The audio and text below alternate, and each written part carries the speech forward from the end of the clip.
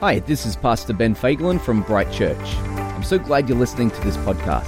I hope this message inspires you, deepens your relationship with God, and that you're encouraged in your faith. We hope to see you soon at Bright.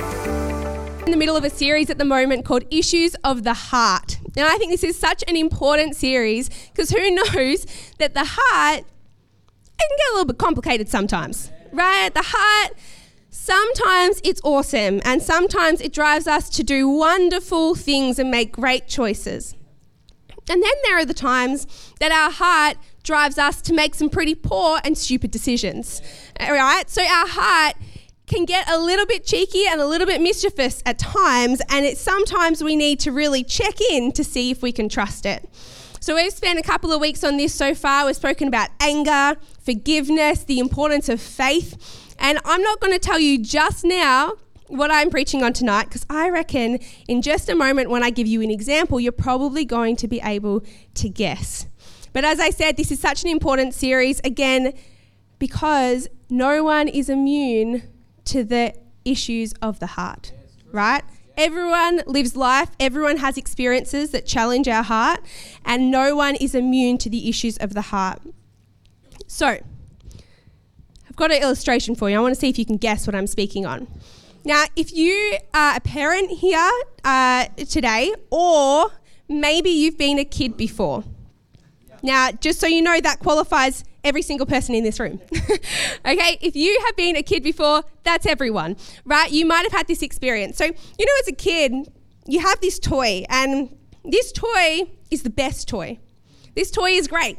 You love this toy. You could play with this toy for like an hour, which is a very big accomplishment for a kid, let me tell you. And so this toy is great, and you love it. Until the kid over there, especially if that kid happens to be your sibling, until they have another toy. And all of a sudden, your toy is no longer the best toy, but that toy over there, that is the best toy. And you need that toy or life just is not fair. Or how about this one? As a kid, when mum or dad bring home juice. That's an exciting day when you're a kid and mum or dad bring home juice. Now, it doesn't matter if they weighed it or measured it to the milliliter. Somehow the other sibling always has more juice than you have, right? You're looking at the glasses and you're like, let me just check. Somehow the other person always has more and life just isn't fair. Now, maybe this is coming because I'm the youngest of 4 kids, and so life is rough as the youngest, right? All the youngest say, yeah, all the eldest say, no. I get it all the time. Maybe I'm projecting a little bit, but how about this one? How about the front seat? Your parents could do a roster for the kids in the front seat, but somehow the other sibling always gets the front seat more than you do. They always get the front seat. Why do they always get the front seat? Life's not fair. There's this feeling that we get through life that tells us that life isn't fair, and it's this feeling of jealousy, and that is what I'm speaking on tonight. We can look at this as adults and we're like, that is just ridiculous. Who cares if you have more or less juice? It's the same. Who cares? You'll get some again. Get in the car, right? Your juice is going down the bin. I don't even care. It's going down the sink, whatever. We look at it and we think that is ridiculous. But, I'm so convinced that jealousy, it's actually not a kid issue. It's a human issue. And as we become adults, it doesn't really change so much. The only thing that changes is that our toys get bigger. Adults just have bigger toys, but jealousy is all the same. I don't know what your example of jealousy is here today. I don't know what your experience is. Maybe for you, you're doing a little bit of scrolling recently. And is it just me, or does it seem like everyone is having a holiday to Queensland at the moment? Everyone is holidaying to Queensland, including Pastor Ben and Pastor Sarah, who did not hold back sending very sunny pictures the other week while it was hailing here. So thanks for that. But you're kind of scrolling through and you're like, that holiday looks really good. Oh, I really like what they're wearing. That's cool. I really want that. I just want to be like them. Oh, look at that job they just got. If I had that job, oh, imagine what I could do if I had that job. Wow, they just got that car. Gosh, how much money do they have? I want to have that much money. What do I need to do? What job do I need to do to get that? To get that car, to get that house? I don't know what jealousy looks like for you. Maybe you're a parent here and you're looking at the way that other kids are behaving and you're thinking, I want their kids. Why can't I have their kids? Why can't my kids behave like that?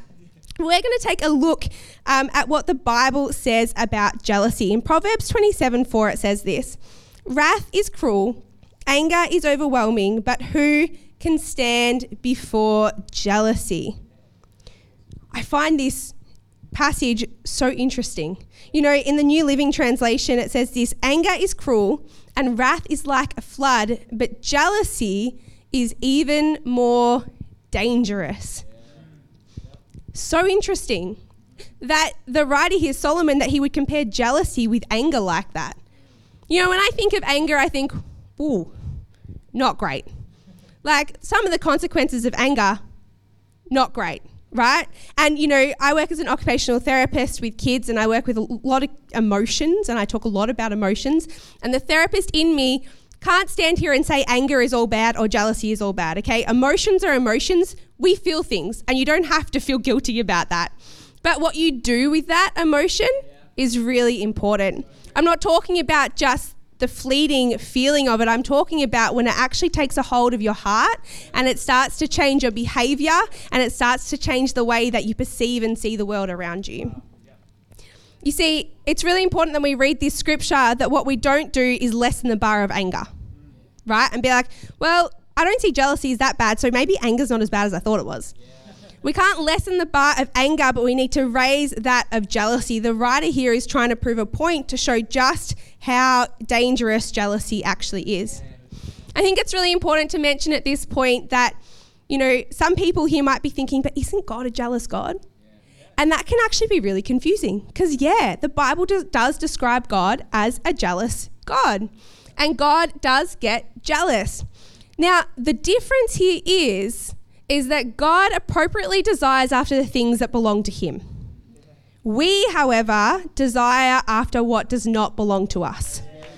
So that is very different. Our experience of jealousy is very different to the character of a righteous God. It's very different than the way that God desires after what is already his. You know, we see jealousy all throughout the Bible. You know, it's jealousy that drove Joseph's brothers to sell him to slavery. It's pretty significant. You know, it's jealousy that was in the religious leaders' hearts in Jesus' day that ended up getting him to driving Jesus to the cross. It was jealousy that was in their hearts. But one story that we see in the Bible that really looks at this idea of jealousy that I want to focus on today is that of Saul and David. I'm going to get a little bit more into that story in a moment. I'm going to give a bit of context for it. But as we talk about Saul and David, I think you'll see how jealousy is destructive and drowns out any rationale. Jealousy is destructive and drowns out any rationale. So if you want to read this story for yourself at some point, you'll find it in 1 Samuel chapters 15 to 31. Now, that's a good 16 chapters of scripture, right? So I'm going to save us all tonight and we're not going to read 16 chapters of scripture, and I'm going to do my best to summarize for you succinctly and in a way that makes as much sense as possible without leaving out too many of the important parts. You're welcome, Tristan. You're welcome. So here we see the story of Saul and David. Now, Israel, right, the nation of Israel, they had these things called judges. They actually didn't have kings, okay? They had judges. And Israel, looking at the nations around them, ironically, were like, we want a king. We want a king. They were jealous after the other nations. They wanted a king. They're like, God, we want a king. Why do they have a king? I want a king.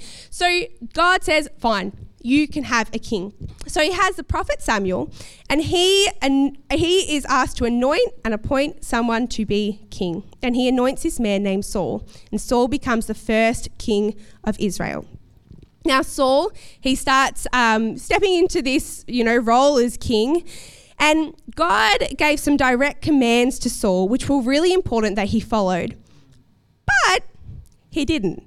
So on one occasion, he broke a command that God had asked him to follow, and he broke it. So then God sent the prophet Samuel to say, Saul, you will still be king, but your successor will not be of your own line.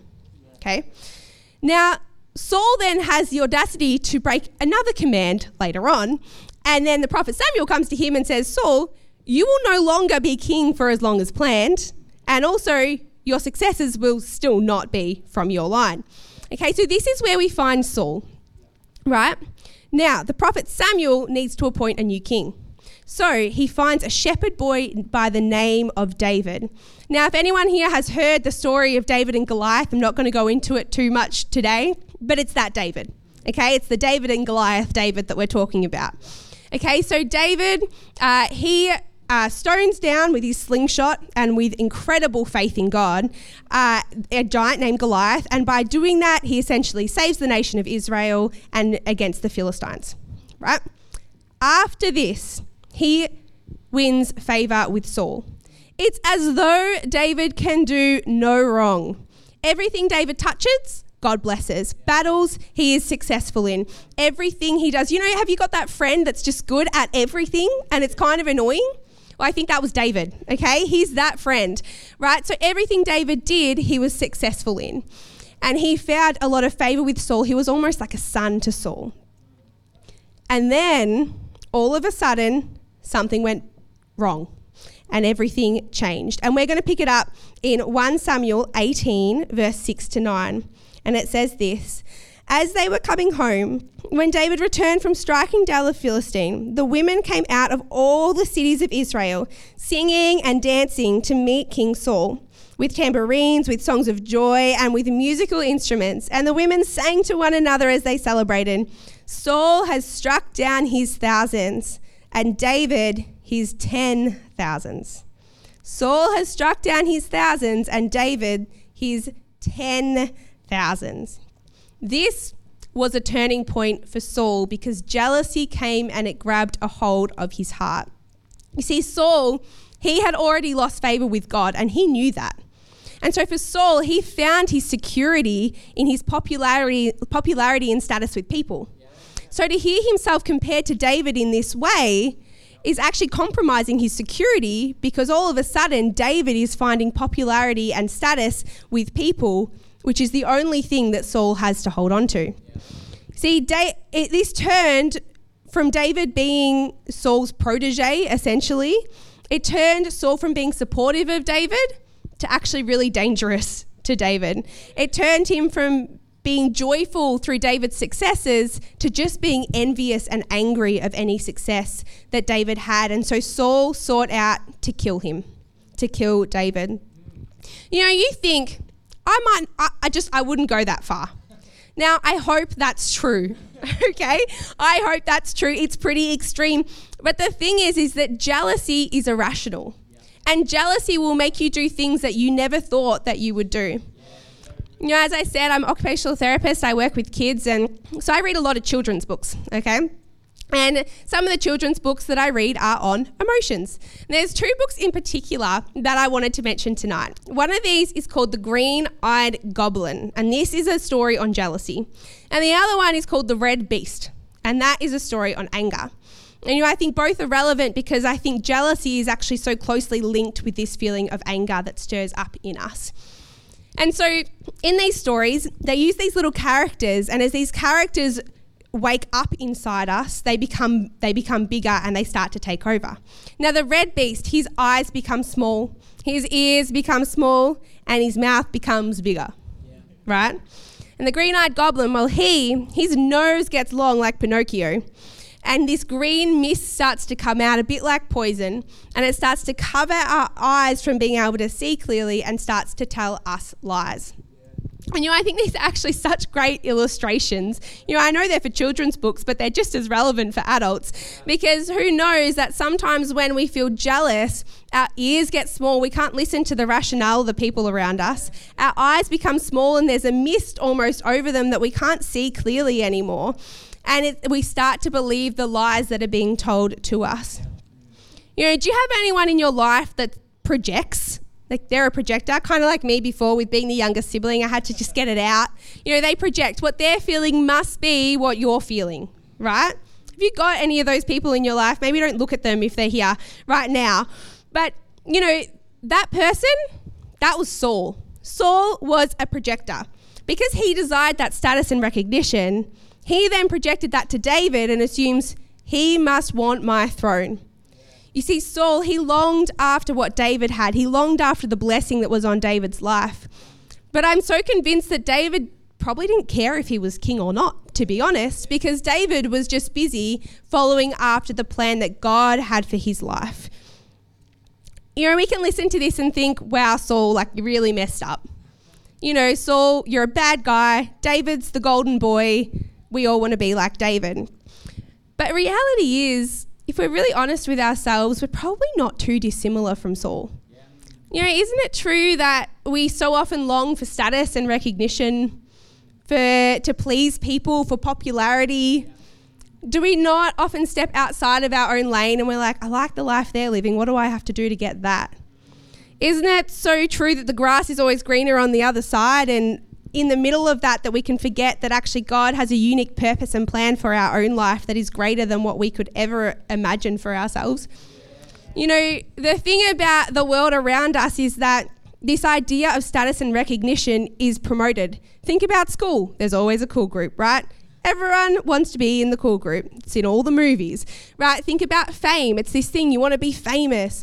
Our world just idolizes this idea of status and recognition. And if we're not really careful, we can start to believe that in our own lives and allow that to actually have a place in our own lives. But you see, God, he doesn't care about appearance, but he cares about attitude. For Saul, he was king, right? Which meant that everything that David accomplished for the nation of Israel, every battle that he won for the nation of Israel, actually should have been a success to Saul. It was a success to Saul every time that David won, because it then gave him glory as the king of Israel. But Saul didn't care about the nation. He didn't care about what God wanted and what God wanted for Israel. He only cared about himself because his attitude was for himself. And because of that, instead of seeing these successes and victories and wins as joy, it only fueled his fear and insecurity. You see, the thing about insecurity is it fuels fear. And insecurity and fear fuel jealousy. And jealousy fuels insecurity. And insecurity fuels jealousy. And jealousy fuels insecurity. And insecurity fuels jealousy. And jealousy fuels... Which fuels? Which fuels? Which fuels? Yeah, okay, so we get it, right? It's an ongoing cycle. It's an ongoing cycle. I want to encourage you today, if you are sitting here and you're thinking, actually, yeah, I actually do get really insecure. Or maybe you're sitting here and you feel really discontent today. I just want to encourage you that wherever you are, whatever you're feeling, God is the answer. You see, God has a unique purpose and plan for your life. He cares for you and he tells you who he thinks you are. He calls you a son and daughter of the King Most High. He allows you to be in his presence, as we were talking about before. So if you feel insecure and discontent, I want to encourage you that God has a plan for you and for your life, and he is the answer. You know, it's really interesting to me when we look at the story of Saul and David, because as Saul's, gone out to kill David, David actually has two opportunities to kill Saul. And the men around him are saying, surely God has delivered him into your hand. Like, go ahead and kill him. This would just solve all of your problems. Why wouldn't you just take the opportunity and kill him? And you actually think that's a really good question. Why wouldn't he do that? And I think there's a lesson for us to learn in this. You see, if David was to have killed Saul in that moment, it would have meant that he was grasping the promise for himself and taking it into his own hands. You see, David, he viewed, if he was to be king, he knew that that was a gift from God. And if he was to take that into his own hands and grasp for it himself, it would have no longer been a gift that God had given him because it wasn't the right timing. You know, how often do we give into doing the same? Rather than waiting for what God has for us, rather than waiting for the promises that God has for us, we try to take them in our own hands in that gap of time out of envy or desire or impatience. And we try to take that, rather than waiting for the gift, we take it into our own strength. You know, the issue with doing this is that when we do that, we actually make the promises that God has for us about ourselves. But who knows that the promises that God has is actually to glorify him. And it's actually not about us. And so when we take matters into our own hands, and when we do that, we make the promise about ourselves instead of glorifying God. You know, if we grasp for our own successes, it's not a gift anymore. Now, don't get me wrong, we have to take a really active role in this, okay? If you're sitting on your couch and you're thinking, God's just going to bless me and I'm going to live out my calling from the couch, you know, the timing will come, I don't have to do anything, please don't do that. Okay, we need to take an active role in the plans that God has for us. But the idea is that we're led by God, not that we take the lead. You see, Saul, he tried to take the lead. So he jumped ahead of God, which is what led him to disobey his commands in the first place. Whereas David, he allowed himself to be led by God and he allowed himself to wait on God's timing. You know, it's no surprise to anyone here today that actions have consequences. Right? You drop your phone in the wrong way, it smashes. It's very annoying. Actions have consequences. You know, if I fall right now and I break, you know, I might hurt myself. Actions have consequences. That's no surprise to anyone here today. But allowing jealousy to take place in our heart also has its consequences. Now, that might look like you getting hurt. That might look like breaking of relationships and destruction in that way.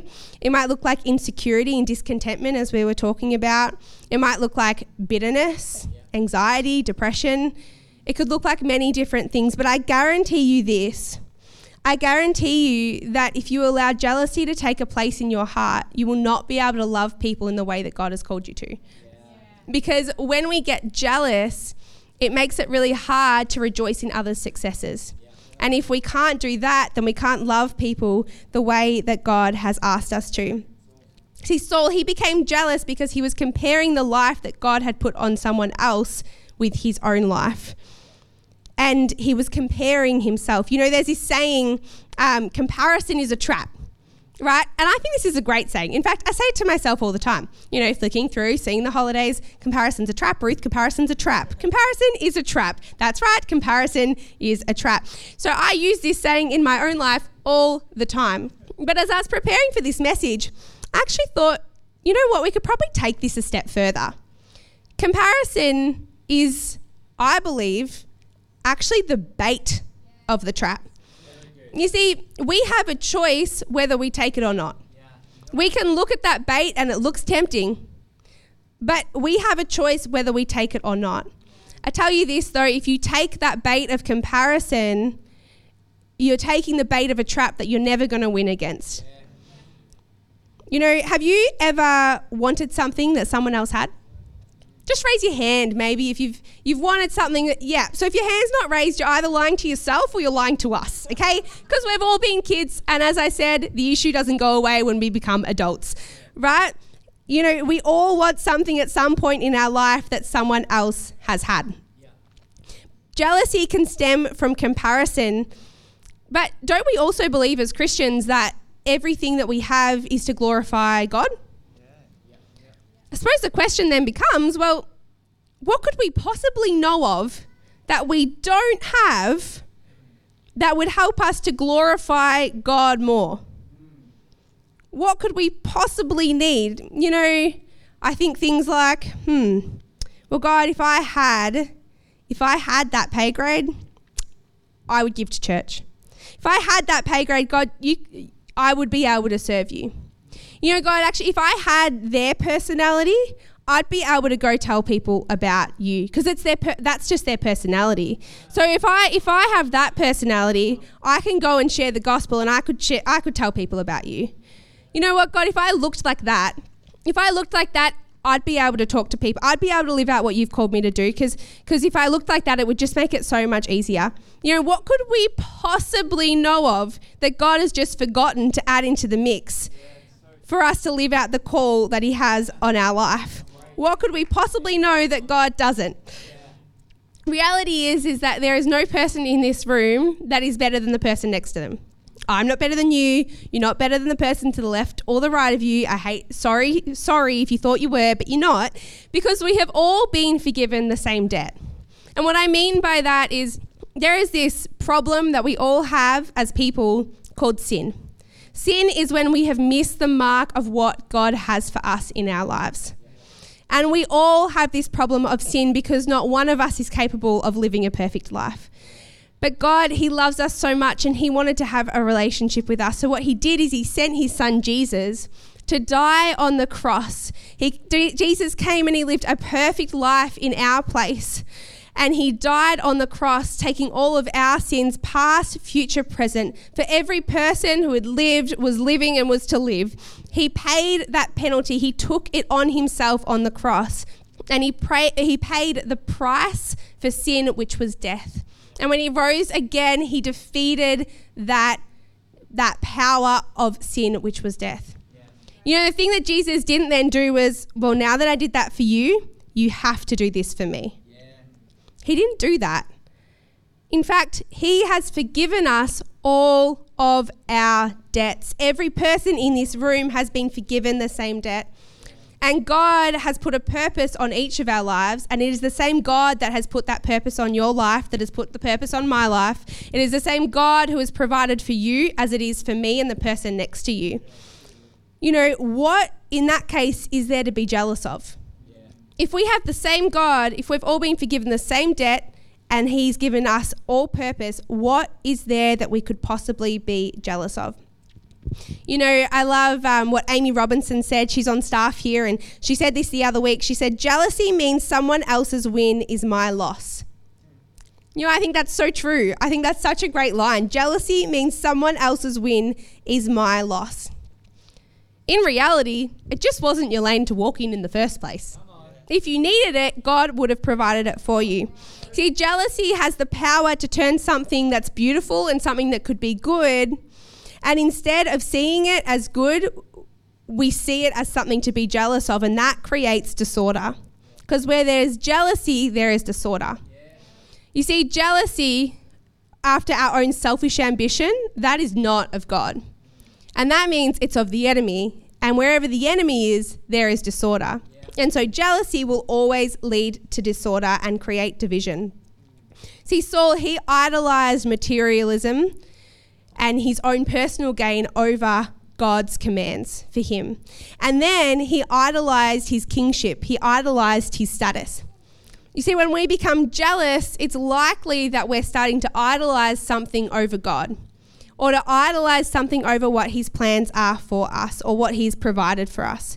So we become jealous when we neglect to see how God is moving in our lives.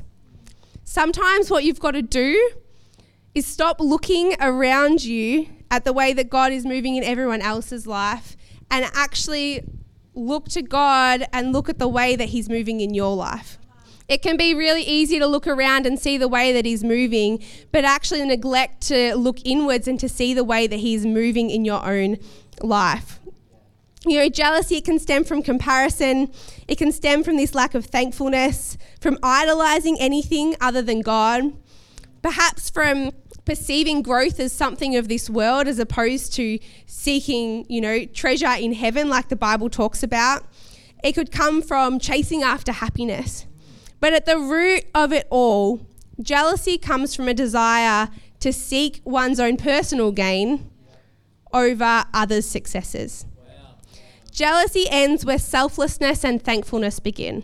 See, selflessness and thankfulness are the antidote to jealousy. Think about it. If Saul, if he was selfless and thankful, how could his story have played out differently? You see, there's this really interesting parallel that we find here. You know, the prophet Samuel that I told you about earlier, he was actually trained by this man named Eli. Now, Eli, he was a priest and he also had these two sons, right? Now, the issue with these